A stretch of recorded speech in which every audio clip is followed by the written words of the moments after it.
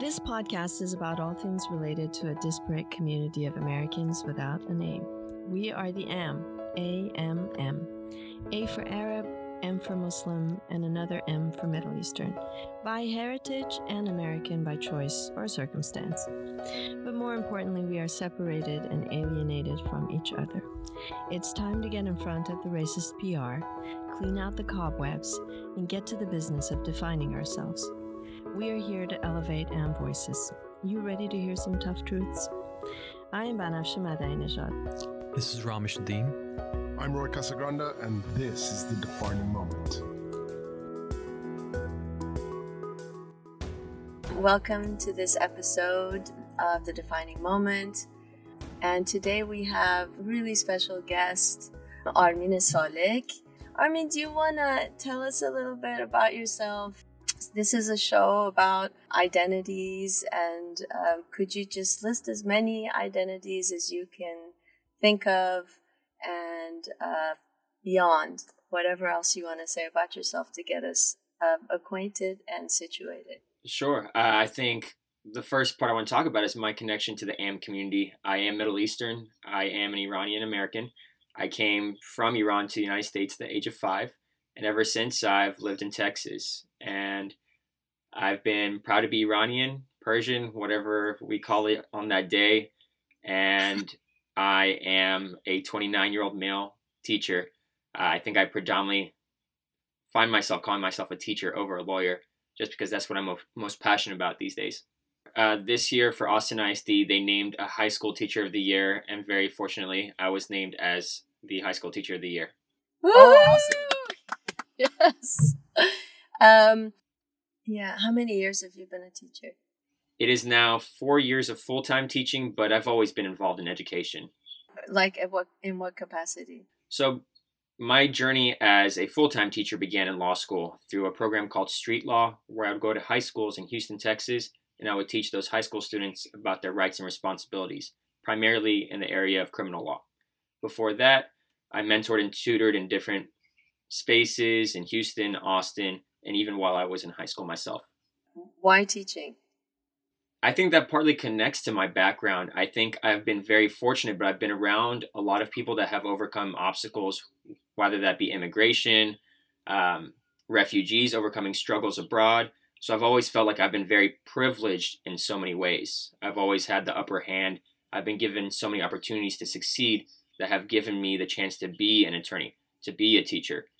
And it's almost like I feel like if I help somebody else reach that level, I'm finally earning it. I feel like I reached this point because of the work that my parents put in, that my brother put in, that my teachers put in. Now it's my turn to pay it forward. All right. So we had this conversation, and there's so many ways to take our conversation, so many paths that we can go down. But maybe we can do as many as possible in 30 minutes or 40 minutes. I'm really curious about your students, and you mentioned refugees, for instance, refugee kids. What has your experience been like with them in Austin? And why did you get the award? Like, what's happening here, right? So I'll talk about the first piece because it kind of connects to why we reached the level as a group that we earned the High School Teacher of the Year award. So everybody sitting at home who has never taught at the high school level, whatever you think happens to high school students and the traumas that they experience, just know that it's usually worse. I came into working in the high school setting thinking, yeah, students have it worse than me. They have faced obstacles that I wouldn't have ever imagined. It is so much worse than I ever expected. Coming into working at Eastside Memorial first and Aikens High School, I think people would be surprised by how many of our students face homelessness, how many of our students face traumas, whether it be sexual or physical, emotional, psychological. It is shocking. And I think my entire journey, I've been surrounded by people who have faced trauma. When I was working in the legal setting, I was predominantly an immigration attorney. And a lot of my work was related to refugees and migrants coming from places where they face persecution. So I heard the stories of female genital mutilation. I heard the stories of attacks on the LGBTQ population from these countries abroad. And then I came into the high school setting, and Now we're talking about stories of homelessness, sexual trauma, being kicked out of your home at the age of 14, 15, 16. And these students face incredible challenges. And the fact that some of these 14, 15, 16-year-olds face all of that, sometimes help support their families, and then still come to school and complete all the coursework is incredible. We don't give enough credit to those students that are working full-time jobs while being full-time students. What they accomplish is just incredible, and any high school teacher can tell you that. So that kind of ties to how we were recognized for being the high school teacher of the year. So when I moved over from law to education, I want to transition into a longer term impact on people's lives. When you're an attorney, they have these individual problems they bring to you, and you are the best counselor. You are the best way that they can get access to the United States as a migrant. You are their best defense against evictions, against civil rights abuses, employment abuses, whatever it might be.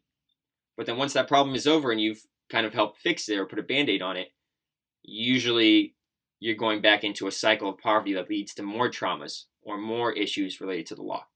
I imagine this world where I became a teacher and then I would just be able to solve all those problems on the front end. Hey, if we get a quality education, we can solve the issues that lead to eviction. We can get you out of poverty. We can solve all of those things. But then when I became a teacher, all of a sudden, all the students that I was teaching needed legal help. So their families were getting evicted.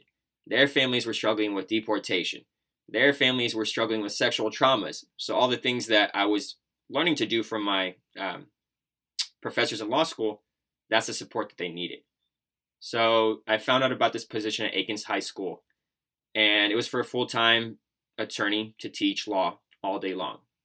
And it was a great idea. We had a courtroom on campus, which is just stunning. I was blown away when I first saw it.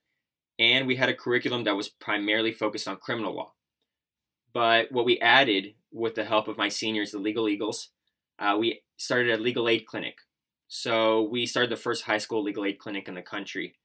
Wow. And yeah, it's an amazing program for students to really get their hands wet and try out the practice of law, right? Because the practice of law is more than watching a movie on TV and, watching the criminal defense attorneys and prosecutors go at it. A lot of it is honestly form filling, writing legal arguments. And, I tell everybody that's like, can high school students handle that?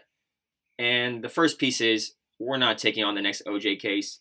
We're not going to take on the next merger of Pepsi and Coca-Cola. We are very mindful of the types of cases that we handle, but still, the students are empowered and they realize, I can be there.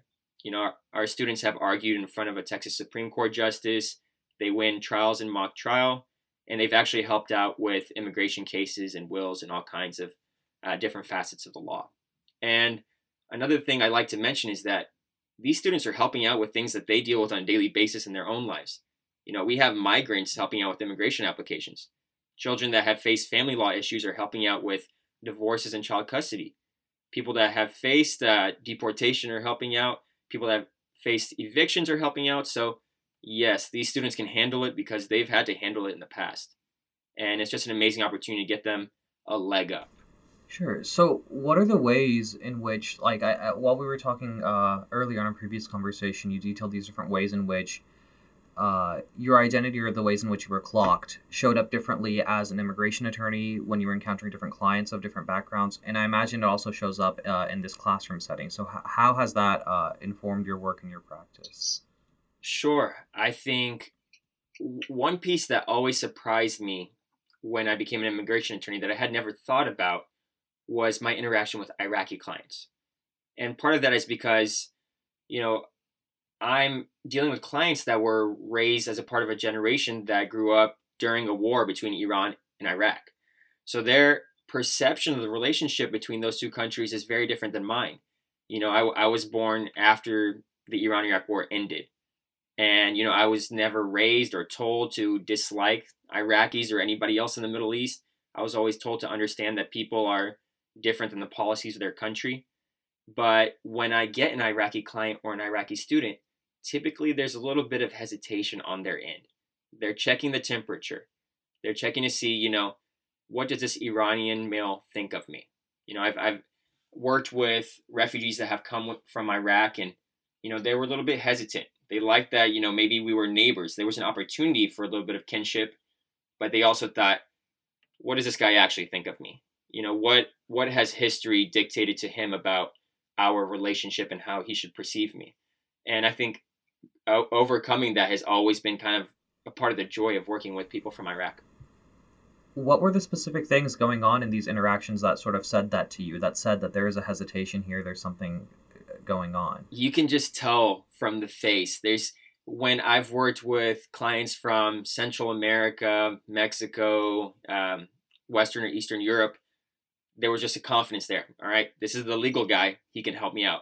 When I've worked with Iraqi clients, it was almost like, okay, he might know what he's talking about, but will his perceptions of me get in the way of his advocacy? So it was just seeing that face, seeing that deliberation in their mind that, okay, is this guy actually on my team? So how do you turn it around? I think, honestly, a lot of it is body language, showing them that, that fact that they're from this country that was once at war, in a war that I never saw personally, is not going to change my perception of you. And I mean, obviously, I've had family that grew up during the Iran-Iraq war, but there was no point in my life where I was taught, okay, those guys are the enemy. The Iraqi people are the enemy of the Iranians. Like, that was never part of my experience growing up. And I think just, showing them, putting in the work and putting on a smile and letting them know, yeah, we're on the same team. We're good. We'll get you taken care of. I'm going to help out whatever way I can. We're neighbors. We're not adversaries. I like how you brought that up when you said, nobody ever taught me that the Iraqi people were my enemy. I actually lived through the Iran-Iraq War. I was 10 years old when it started, and I was in the city where it first started. And I spent the first month in that city under bombs and siege and all sorts of stuff. And never once, this is actually, you've made me notice this. I mean, I think I've partially noticed it, but you at this moment really made me notice that I don't think I ever heard from a single Iranian, whether they were from Abadan, which is the city that I'm from, anything negative about the Iranian people. The Iraqi people, or Iraq, any of that. Saddam was a whole nother story, and the Islamic Republic had all sorts of propaganda. In fact, although I don't remember the propaganda being against the Iraqi people either, interestingly enough.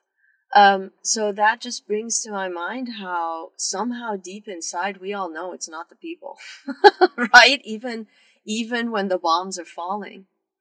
And that's really interesting to me. And the second thing is I remember the first year when we came to Tehran, we left and came to Tehran, and my mom and dad were still in Abadan. My mom was a frontline nurse, and my dad was a manager in the Iranian National Oil Company, the refinery, which at that point was still the biggest refinery in the world. And so they were there, they had to stay there. And we were living, my brother and I, who was 6 years younger than me, we were staying with my aunt, who heroically was taking care of us in this small 3-bedroom apartment, and she had her own kids there too. It was something. And I remember one time she had picked up knitting. She was the matron of the biggest hospital in Tehran. Like, this was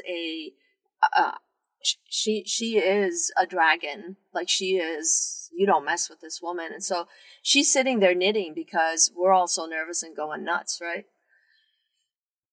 Which reminds me of this time, actually. So she's sitting there knitting, and we're watching TV. It was news time, and we're all sort of just sitting in that space in front of the TV, all hanging out. It was after dinner. And she bursts into tears when they show Iraqi prisoners being handcuffed and taken away. And I don't remember who asked her, why the hell are you crying? These are Iraqis, it's not Iranians. And she was really mad. She's like, what the heck is the difference? There is no difference. And that was a really important moment for me. And I was a kid. I was like 10 years old. I was like, wow, there really is no difference. Is there? There really wasn't. She framed it the same way that I've always been taught to frame it, that it was just a disaster that was inflicted on two people at the same time. So that's always what I was raised to think, is that, you know, the war wasn't inflicted by one country or another, because there was responsibility on both ends, as history has dictated, but it was never to understand it as one side's responsibility or the creation of like permanent adversaries. But also, I'm asked constantly, you know, it's not just the Iraqi people that come to me a little bit nervous when they're my clients. It's also Americans. You know, sometimes when they see me interacting with Iraqis, they think, do you see them as your enemy? Would you be comfortable hanging out with an Iraqi? What would your parents think if you dated one? And I'm always like, no, my parents aren't worried about that. They're not worried about keeping me away from the Iraqi people. They don't hate the Iraqi people. We're all kind of learning to, or not me, but it's two nations that are learning to recover from a traumatic past. Which brings me to another memory. It triggered another memory. It's about Iraq. This show's about Iraq. I remember when Desert, which one was first, Shield or Storm? 1991. They were both at the same time, because Shield was the deployment of U.S. forces, and then Storm is the massacre. Okay, so that first Iraq war, U.S.-Iraq war. I remember I was in a boyfriend's house. I was staying with his family. We were visiting them for a week or so. And I remember that shock and awe. Y'all don't know what we're talking about, but that shock and awe, it was a mass bombing overnight, and it lit up the whole city. You're confusing the two wars. So shock and awe was 2003. Oh, okay. But in the first war, they did a massive month-long bombing I remember event, the first. but they didn't call it shock and awe. Okay, so yeah.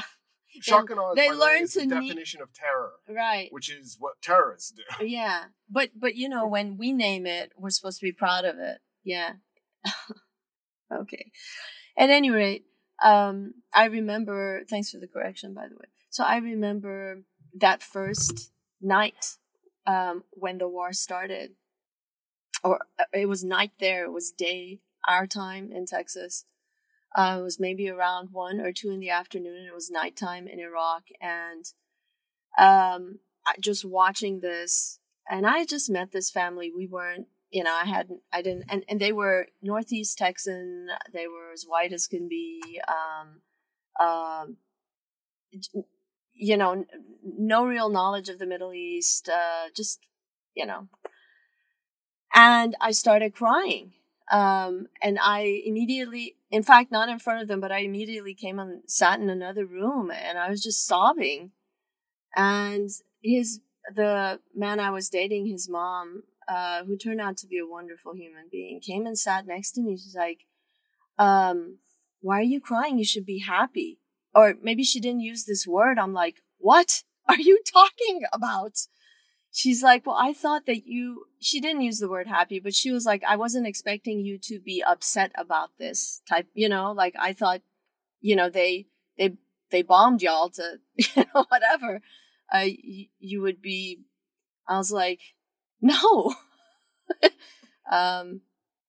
Yeah. So this goes back to when you said the Americans, totally. Sometimes it takes experiencing something like that to understand the humanity of it. And I think my parents and brother can discuss and share the pain of the people that go through that far more than I can, right?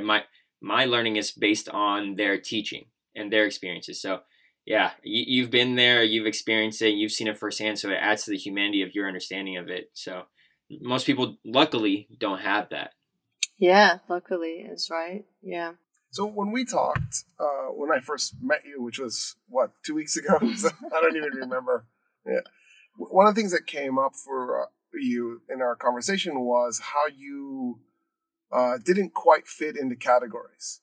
So, right, like Iranians saw you as American, Americans saw you as Iranian. Would you like to talk about that a little bit? Sure. Well, yes. Iranians oftentimes see me as American and highly Americanized, westernized, and it's absolutely true. I have no doubts or qualms about that. it kind of ties into the same thing that we were talking about, because my experience with Iran is very different than my parents or my brother's experience.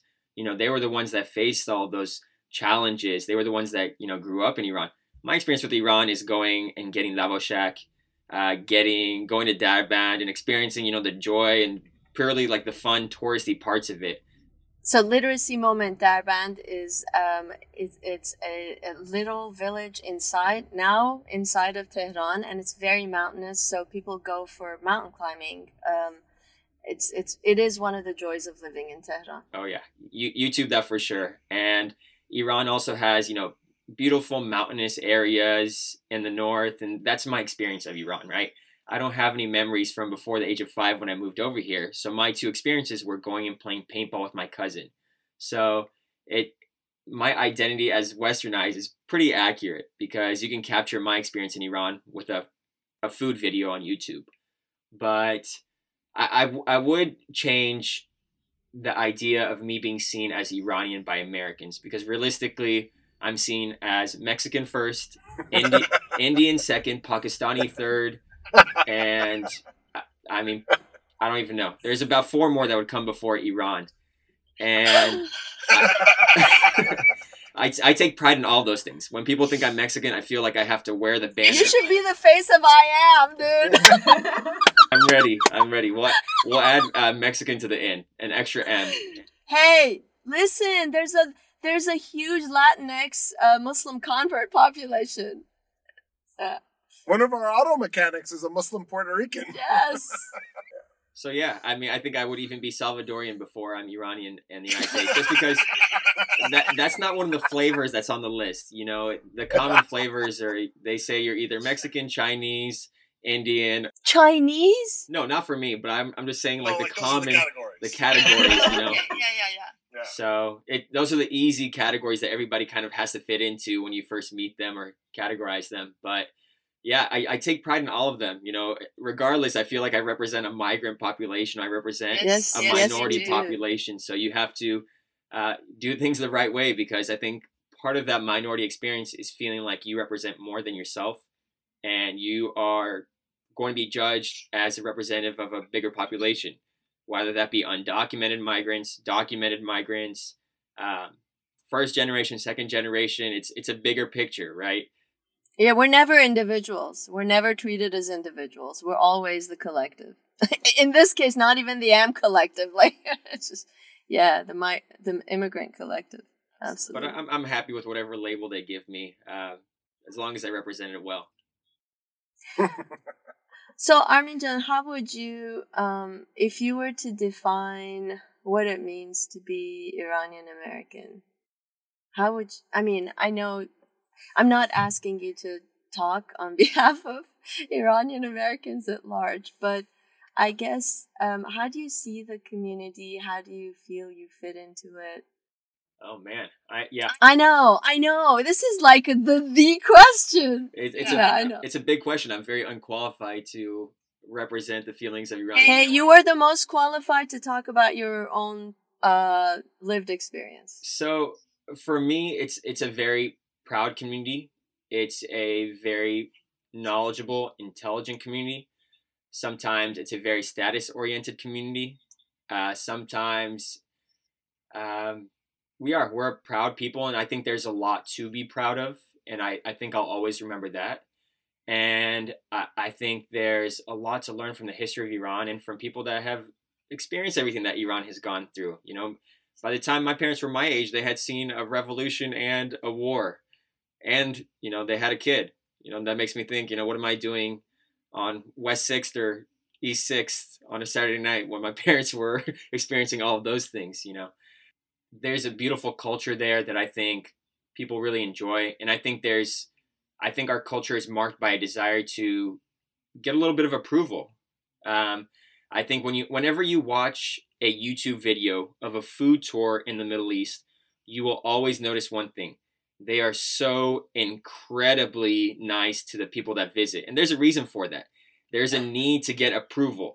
I think we never thought of that. We spend so much time, and we call it that it's a friendly culture, but it's also the fact that, you know, there's so much negative PR, like you said, that, You know, when people visit Pakistan or people visit Afghanistan or people visit Iran, people are so excited to have the opportunity to say, all right, forget what's on CNN or Fox News.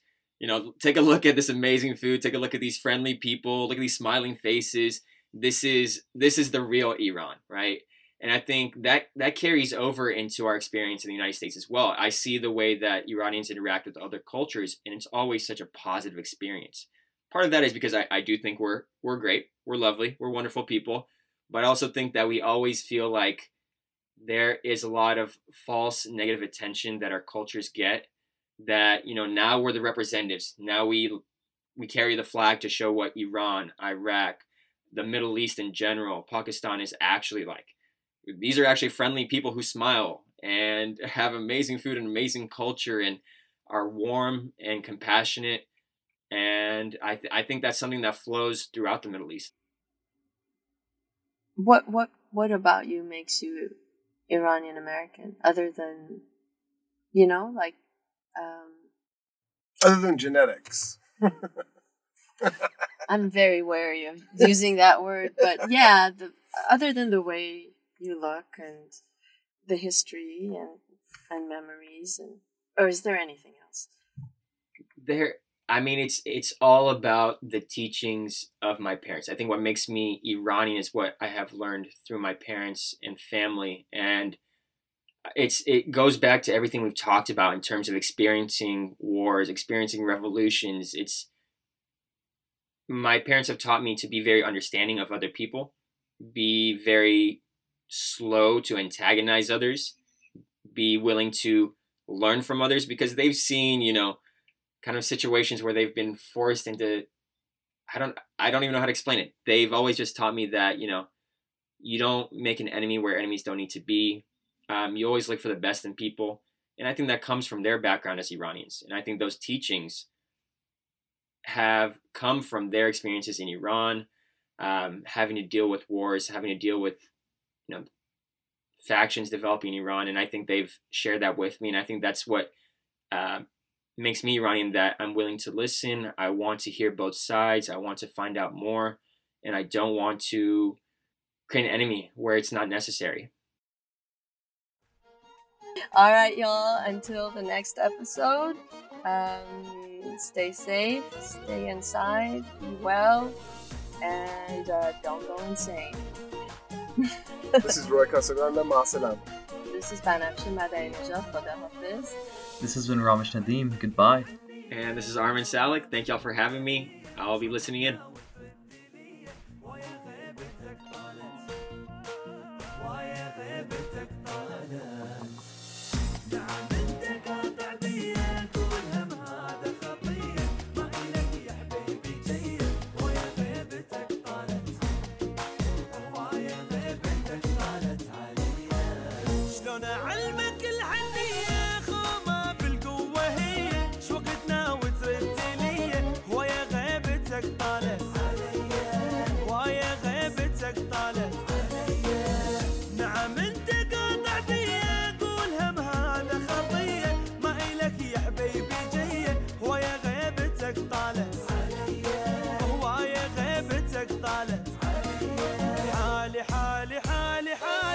حس بحالي يا الغالي أنا بعدك عدم حالي حالي حالي حالي حالي حالي حالي حس بحالي يا الغالي أنا بعدك عدم حالي حالي حالي حالي كنت روحك انت بيا ما تنام الا على ديه يعني ترضى للأذية هو يا غيبتك طالت هو يا غيبتك طالت